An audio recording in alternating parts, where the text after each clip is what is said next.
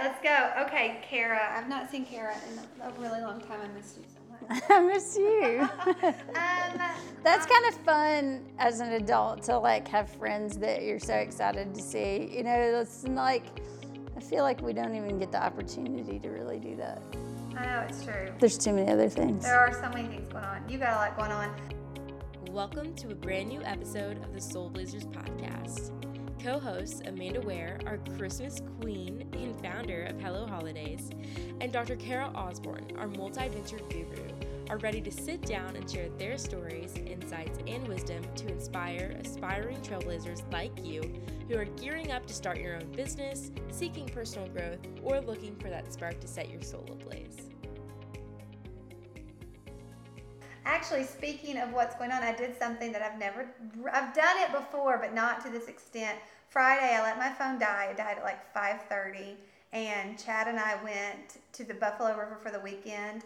Harry's in Alaska, Georgia was with my mom, and I did not turn my phone back on until Sunday night.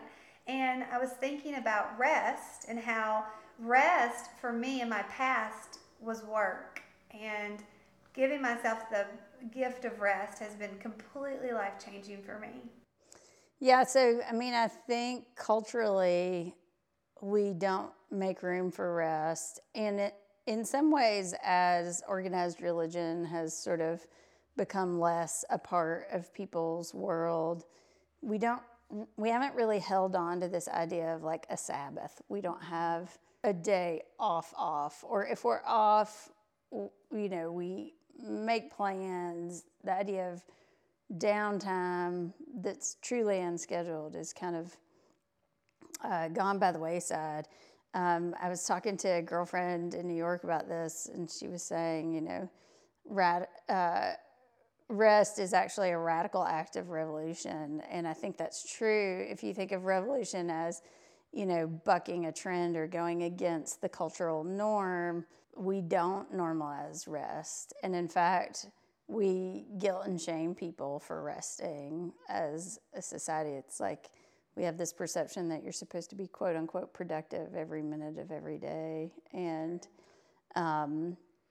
rest from a physiologic standpoint is the most critical part of health, and I do think there's more written about and talked about around sleep than there used to be, but it's almost like people take sleep even as like a task or work of like, I have to sleep exactly this number of hours, and really sort of overlook the part about resting.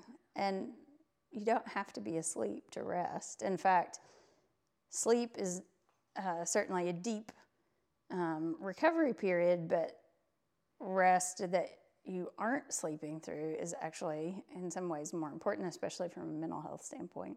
Yeah, you said that we as a society, we are just so productive, and making rest something that is a norm. I get that. My friends who are any Enneagram number really, but I find that when they do take care of themselves, I'm so proud of them, because I know how hard it is for us to like give ourselves breaks. Why is our culture so like that? Like, I don't understand why our culture is so lazy. My mom has always said the worst thing you could say to a kid is tell them they're weird, and the worst thing you can say to an adult is tell them they're lazy. That is like, it's like cat pee. It doesn't go away from your body. It stays there. It stains. Why is that? You know, how do we denormalize that? I mean, I think, you know, sort of industrial revolution style focus on work and achievement, and you know, the concept of the American dream as ever increasing achievements is part of it. But in general, I think the like day-to-day of just how we interact with our families and with our inner circle of friends is the way that we normalize rest, by just saying, instead of somebody saying like, oh, how are you? And the answer is busy. Like, well, what's busy got to do with anything, and why is busy a badge of honor? I think, you know, sort of making a pact to like be less busy and rest and recuperate, and we'll put everybody in a better spot. But I think people think of just an off and on switch. You're either on and doing things and being productive, or you're crashed and like sleeping. And the idea of having restful moments where you're drinking your cup of coffee for 30 minutes instead of 3 minutes, or taking a walk can be a form of rest, or just sitting and meditating is certainly a deep form of rest. But broadening the definition of rest, I think, is part of it. And resting together. So we don't always have to go out to dinner, right? We can choose to have more restful forms of social interaction also. Totally. I think that's an interesting thing. When you and I are together or we're at each other's house, we get into a really comfortable spot really easy because we know each other real well. I think since COVID, it's made it where even going to someone's house is not very restful because we're not used to that anymore. And so we've said that self-pres is both of our blind spots, and now that I'm actively resting, and you've taught me that, Chad's taught me that, he's really good at resting, and resting with him is, healthy for me too. So talking about that perception of it. Yeah, I think there's tons of ways to look at it, and it's really just recognizing it as something that you need to make a part of your life. So for those of us who have a self-preservation blind spot, I can now see in my past these patterns of like go, go, go, and then I'll eventually get sick, right? So if I don't rest, my body will eventually hit its limit and I'll go into shutdown. I'll get a sinus infection or a fever or whatever, and that forces me to rest. So getting into a habit of trying to rest before I totally shut down is something that, I'm certainly working on. But I think building in little bits of rest throughout your day does make it so that you're still, enjoying whatever you're doing rather than being in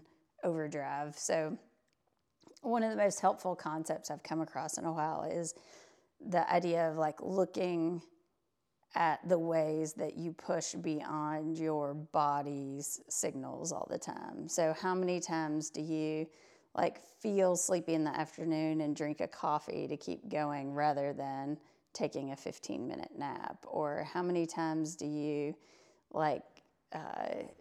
choose to keep going on your task list for 3 more tasks just to get through with it, because we have this idea that an unfinished to-do list is something that's just intolerable. It's like, well, why?